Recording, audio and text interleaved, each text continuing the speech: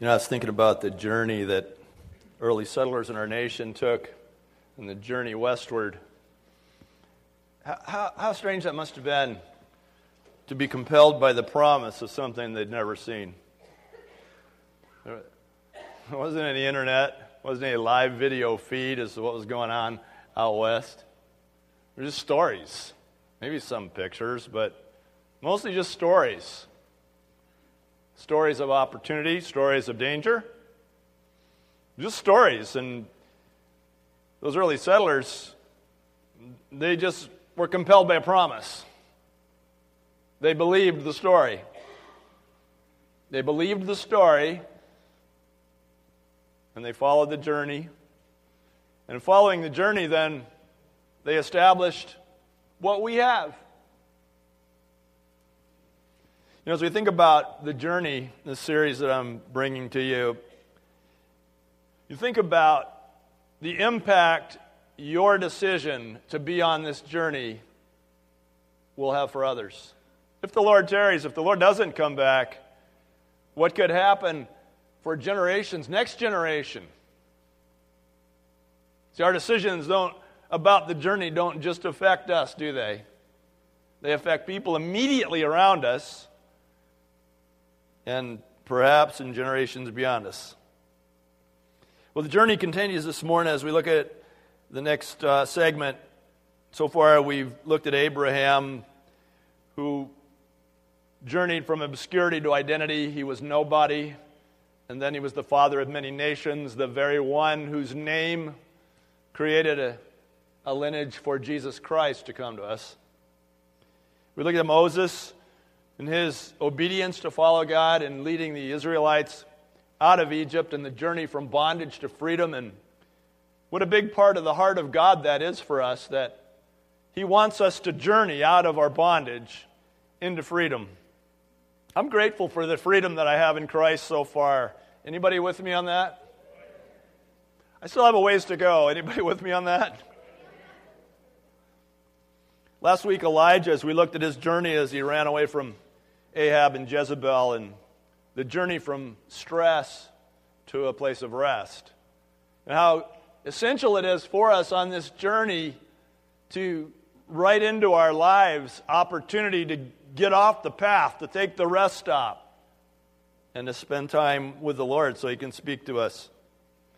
Today I want to continue the journey in Matthew chapter 4, verses 18 through 22, and in this passage there's a journey from mediocrity to divine purpose. When Jesus is walking along the shores of Galilee and he sees these four guys and they're fishing, Peter and Andrew, and then James and John, and they're just living a mediocre lifestyle, and Jesus comes along to them, walking beside. He saw two brothers, first Simon called Peter and his brother Andrew, and it says they were casting a net. They were doing the job. They were digging the ditch. And Jesus said, "Come follow me, and I'll make you fishers of men." I'll move you from what you're doing, which seems so mediocre, to give you divine purpose. It says that once they left their nets and followed him, and then he went on a little further down the shore, it says, and he saw two other brothers, James and John.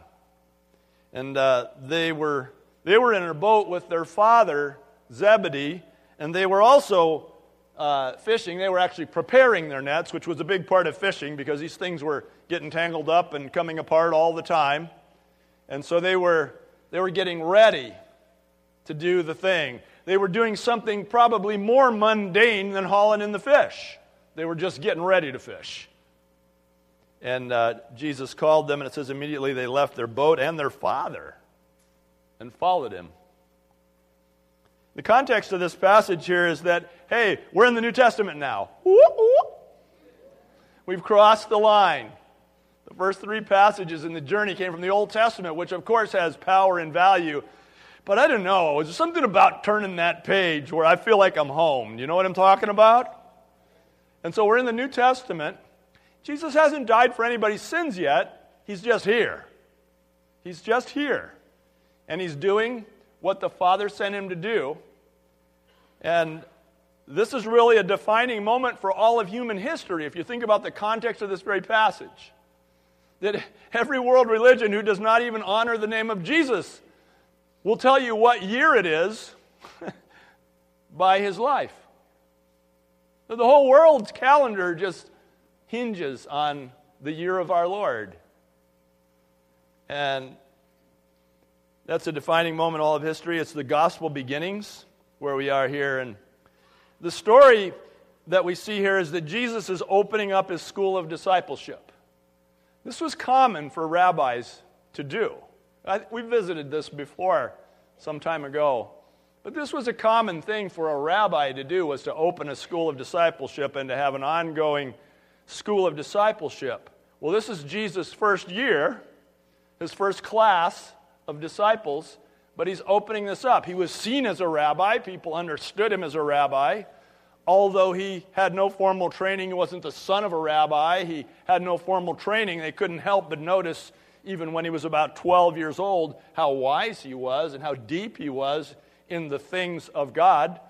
You know, it helps to be a son, I get that, but even society was recognizing that Jesus was a rabbi, and so it looked kind of normal to them that Jesus would eventually begin to open up his school of discipleship, would gather around him certain disciples so that he could teach them, and they could continue the heritage of the Jewish religion, is what they understood that he was doing. But the story is that he was doing it with all the wrong people.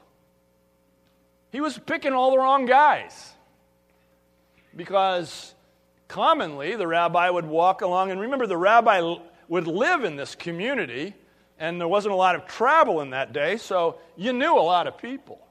And so you had your eyes on little Obadiah since he was about 5, because he was, singing This Little Light of Mine really well and stuff like that. And so you kind of had your eye on this kid or that kid coming up.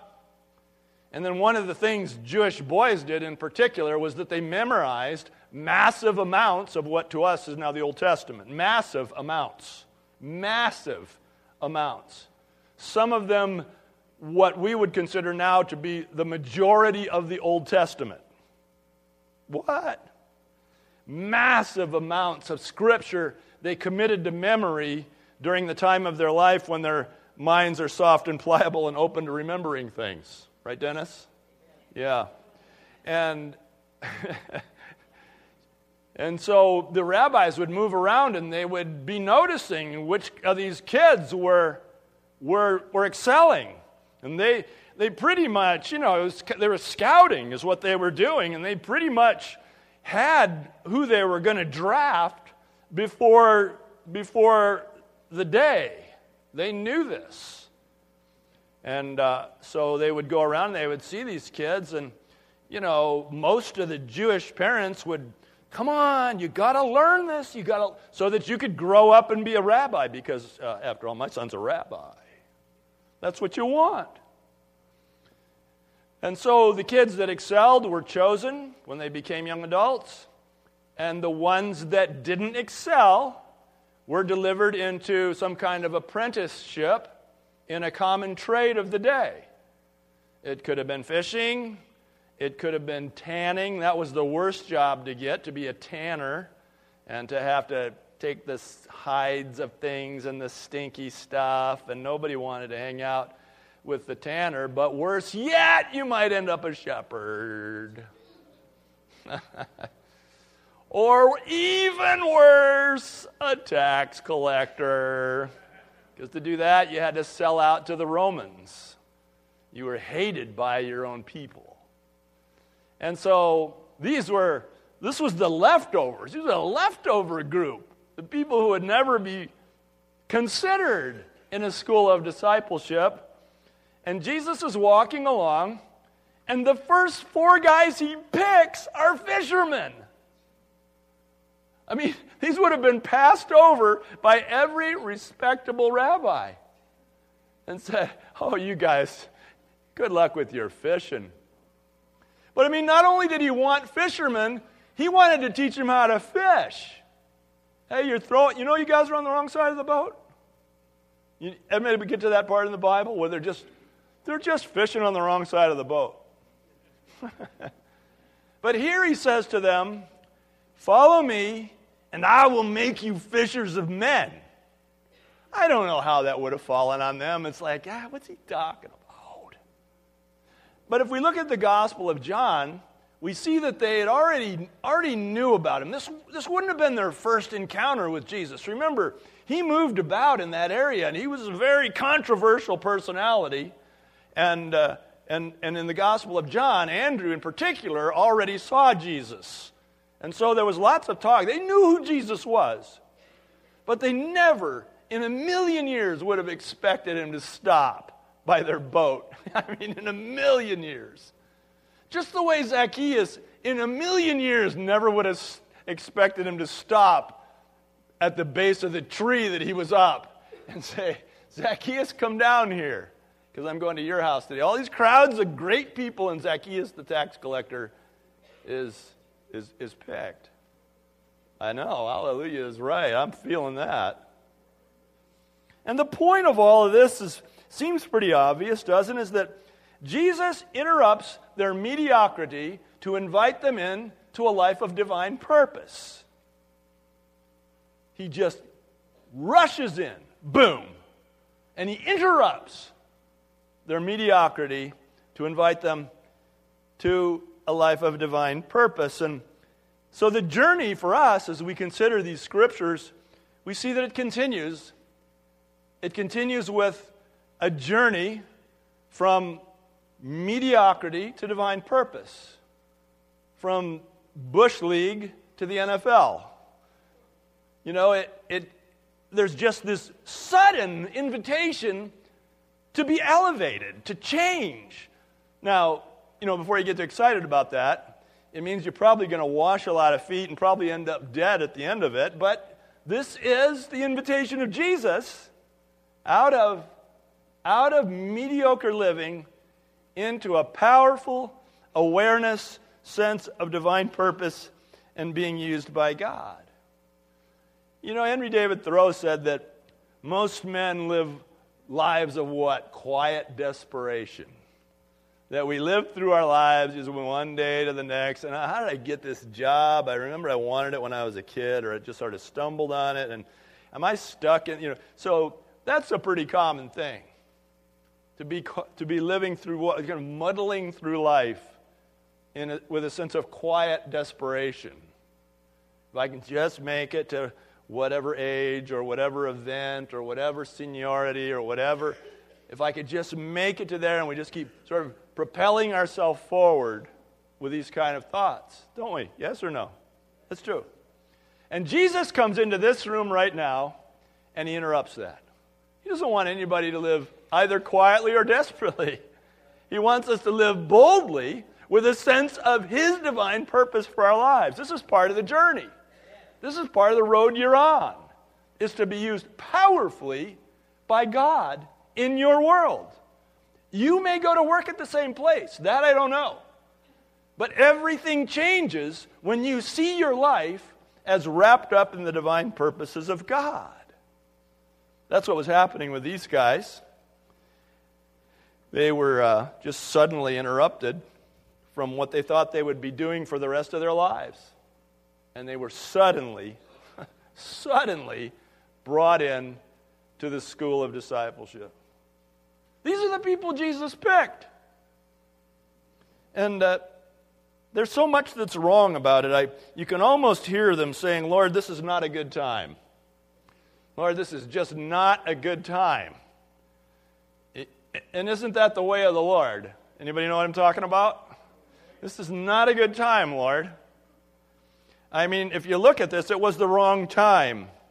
In verse 18 of our text, it says, they were casting a net into the lake, for they were fishermen. That's not the point that you want to be interrupted. They were casting their net. They were doing the thing they were purposed to do. They were busy.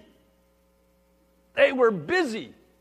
And the Lord said, come and follow me, and I'll make you fishers of men. That was the wrong timing. It's just the way of the Lord, isn't it? He knows something. He must know something we don't know. Is that possible? And It was the wrong time. And what was their response? Did they say, Lord, this is not a good time? What did they do? How fast did they follow him? At once, immediately. There's no indication that they even pulled the net out. They just left. It was the wrong time. It was also the wrong place. Verse 21 of our text, it says, going on from there, he saw two other brothers, James, son of Zebedee, and his brother John, and they were in a boat with their father Zebedee. That's the wrong place. Lord, we need to make this decision not in front of our dad. Their dad was one of the guys who was passed over. He was a fisherman. They were in an apprenticeship. James and John were likely very, very young. As evidenced by the fact that they were still with their dad. They were in the apprenticeship. They were learning how to be fishermen. They were preparing the nets. And their dad had lived his life as a fisherman, passed over, had his own apprenticeship, somehow figured out how to drag enough of these stinking things in and get them to market so that he could feed these two boys. And then it was going to be passed on. And there's got to be just a little bit of sense of pride in that. A dad out in the boat with his boys. Yeah, I know you didn't get picked by a rabbi, but we're going to have a good life, fellas. You can do this. I'm going to show you everything I know. This is what may have been going on in the boat when Jesus comes along and says, hey, why don't you guys follow me? That's the wrong place. That's the wrong place, wrong time, wrong place. And what was their response? I forget. Verse 22. That's pretty fast immediately. Zebedee's still in the boat, wondering where his boys went. They just, boom. They didn't say goodbye. They didn't ask. They didn't say, thanks for all you've done, Dad. They just went. But I think more than anything, these were the wrong guys. These are the wrong guys, as I alluded to already. In verse 18, it says, for they were fishermen. Fishermen. How could a fisherman qualify for a school of discipleship? Any school, let alone with the Son of God. Wait just a second. These guys, probably when their mates their schoolmates were memorizing Scripture, they were fishing. They were playing hooky, and they were fishing. These are the wrong guys. James and John were really the wrong guys. And then Mark chapter 3, verse 17, Jesus gave them a nickname by Jesus. Do you know what that nickname is? The Sons of Thunder. It wasn't because they had gas. These were rowdy guys. These were rowdy kids. These were ADD kids, pre-Ritalin ADD kids. Yep. Sons of Thunder. Rich, you're just taking great encouragement in all of this, aren't you? These are the guys Jesus picked, the Sons of Thunder. This may have been why they were passed over, because they were just so unruly. They were so uncivilized. These are the wrong guys. Everything about the call of God can be wrong in our lives, right? It's the wrong time, Lord. Maybe when the kids get raised, or we pay the house off, or hello? Or I don't know what's on your list. Do you have a list? And I'm not saying that those aren't important features in our lives. Of course they are. But at the end of the day, it's Jesus showing up and saying, do you want to continue to live this mediocre middle-class lifestyle? Or do you want to be elevated to a place of divine purpose? And at the end of the day, it all boils down to something we just call raw obedience. Right? Because you get that. I know you get that. I know this stuff happens. Don't look at me in that tone of voice. I know this stuff happens to you. I know that you're sometimes here, you're sometimes somewhere else, you're listening to a podcast or reading a book or reading the Bible or talking at a home group or something like that, and you're like, geez, stop, Lord. I can't do that. It's the wrong time. I know you do that. Raise your hand if you do that. See? 11 honest people in the room. I know you get a stirring about, I should do that. I should do that, but I'm scared. I should do that, but I'm nervous. I should do that, but, and then there's something in the blank, right? I know I should do that. I don't know, but I don't think I can. I don't even think Peter and Andrew and James and John even knew what they were being called to.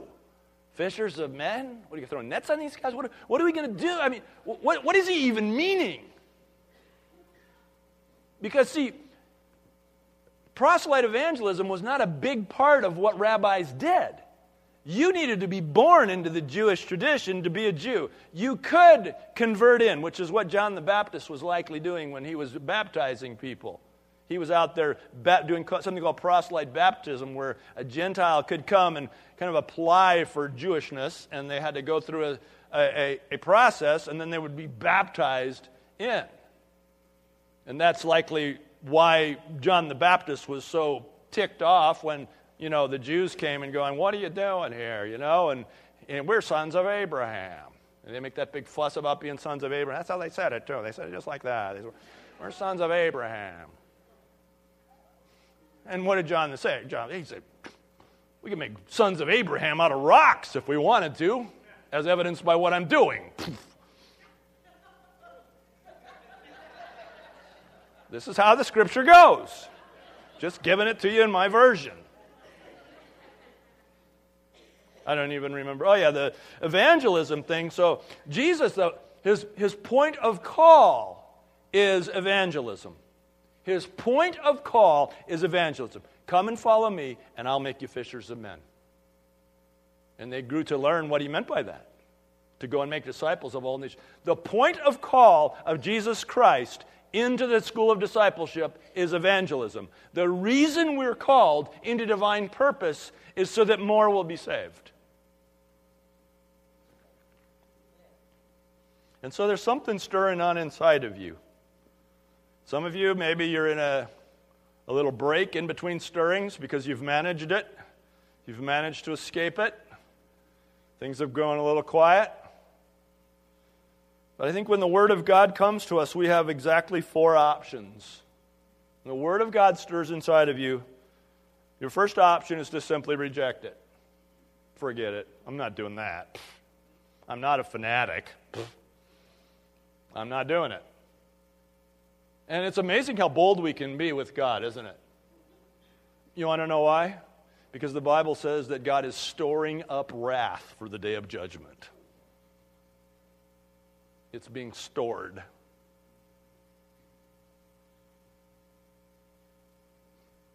So we get away with a lot of rebellion. We can reject it. The second thing we can do is rationalize it. Well, I know that's what that meant then, but you know what? This is really now.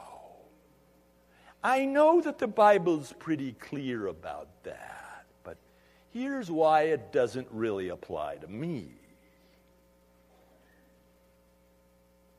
That's the second thing we can do. Third thing we can do is to reconcile it with our lives. We can go, okay, I'm hearing the Word of God. I'm sensing the stirring of God. I'm going to integrate that into my life. I'm going to be that person. I'm going to fish for men. I'm going to do that. And we integrate it. We reconcile it with whatever part of our lives are not in alignment with it, yeah? That's a good thing. But a fourth thing that we can do is we can radicalize. We can radicalize. We can get crazy with it. We can get crazy with the Word of God stirring inside of us. This word radicalize is a popular word in our culture, right? And what does it describe typically? People who turn terrorists, right? They're radicalized. They're radicalized. Well, I don't know about you, but I'm sick and tired of the devil stealing our words. I think Christians should be radicalized, don't you? I think we should be radicalized. I think that's always an option when the Word of God comes to us, is we can get radical about it. We can be radicalized. And you know what our weapons are? Our weapons are love and grace and forgiveness. Let's go terrorize the world with love and grace and forgiveness. Let's terrorize the world with the good news that Jesus Christ died for everyone's sins. Let's radicalize. That's always the fourth thing we can do when the Word of God comes to us. So many examples are, we think about the whole concept of signs and wonders and the power of God. We want to see God move. And we preach that here. And we can reject it. We can just go, no. That's just stupid. You guys are nuts, all this shaking and stuff. Right? Or we can rationalize it and go, well, those things happened in Bible times, but at the death of the apostles, it ushered in a new age, and those things. It's a whole school of theology from the pit of hell called cessationism, and it's a rationalization of the clear teaching of Scripture. Or we can reconcile it into our lives. We can say, I want to be a person who, when the opportunity presents, that I'll be ready. I want to be a part of the move of God. Oh, we can radicalize. We can pray for people in the grocery stores. We can go wherever we have an opportunity to lay our hands on people and see what God wants to do. We can radicalize.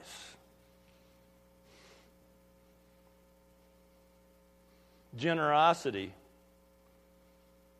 The Bible's pretty clear on what we're supposed to be doing with our stuff. As Americans, we have so much of it. The Bible's pretty clear. God gives us 10, He wants one back. I ain't doing that. Forget that. I got bills. Well, that was an Old Testament rule that really doesn't apply in the age of grace. I know Jesus said it, but I'm still not buying it. Or we can reconcile. Yeah, all right, I'll do that. I'll write the check, or I'll give the cup of cold water. I'll do that. Or we can radicalize. We can say, my stuff is your stuff. We can hold everything we have with a loose hand. We can say it's all God's stuff. I don't want to give you one back. I want to give you 10 back. I'll write the check on the one, but the other 9 is at your disposal. We could radicalize. What about being a bold witness? The Bible says that we must go out there and we must convey the gospel to people. I'm not doing that. Everybody has a right to believe what they want to believe. I'm not doing that. Well, I know, but there are some in the church who are more gifted to do that than me, so I'm just going to let them do it while I do nothing. Or we can reconcile it. We can bring it into our lives. We can listen to the word of Peter, who said that we should always be prepared to give a reason for the hope that is within us. We can look for opportunities. We can open our mouths when the time comes, right? We can convey a witness to the Lord. We can convey the words of the gospel as opportunity presents. That's a good thing. It's a great thing. Or we can radicalize. We can get crazy. We can tell everybody.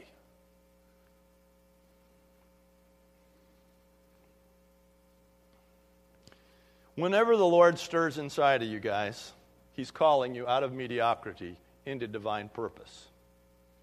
My experience has been the same as many of yours, that the level of divine purpose, after some space of time, becomes the new mediocre. And the Lord's always calling me to another level. This never quits. So what's he stirring inside of you?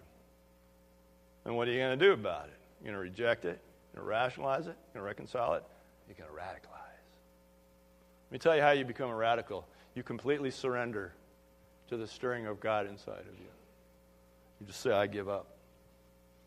I absolutely give up.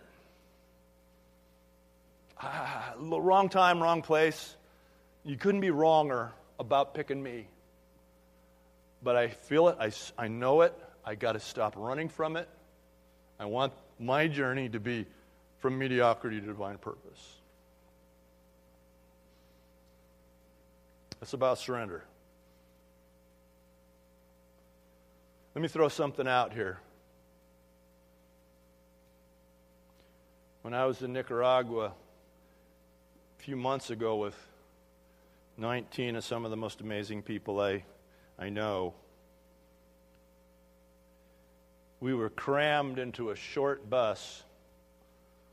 It was one of the short school buses that had some of the seats were missing in the back. It was a little rugged, and there were 20 of us, and then we added about 40 more people.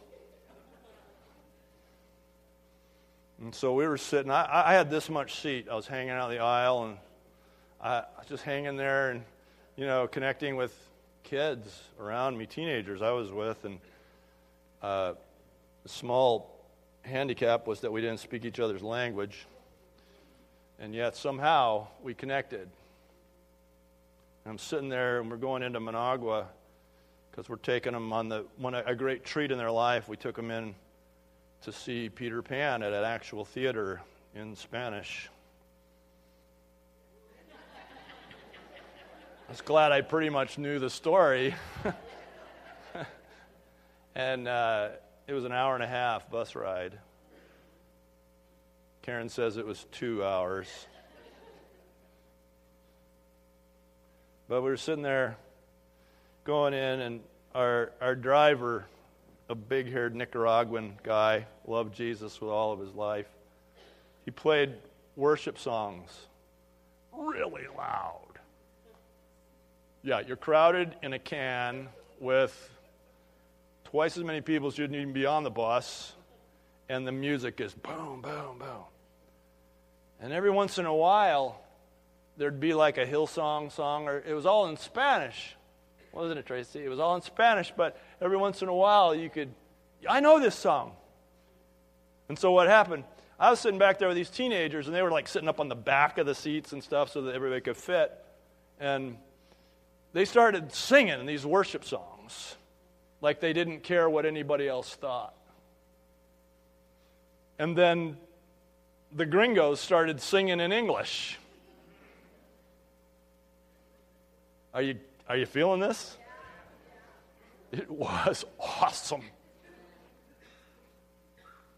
It was stunning to worship Jesus in 2 languages at the same time while hurling down the road toward Managua. And the Lord gave me a picture and a word right there. Because I'm so into it, I'm trying not to let people see that I'm crying. Because it was that cool. And the Lord spoke to me, and He said, you should do this.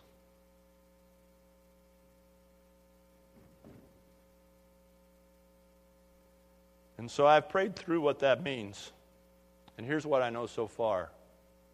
That on Good Friday of this year, 3.5 weeks away, starting at midnight, Good Friday morning, every hour,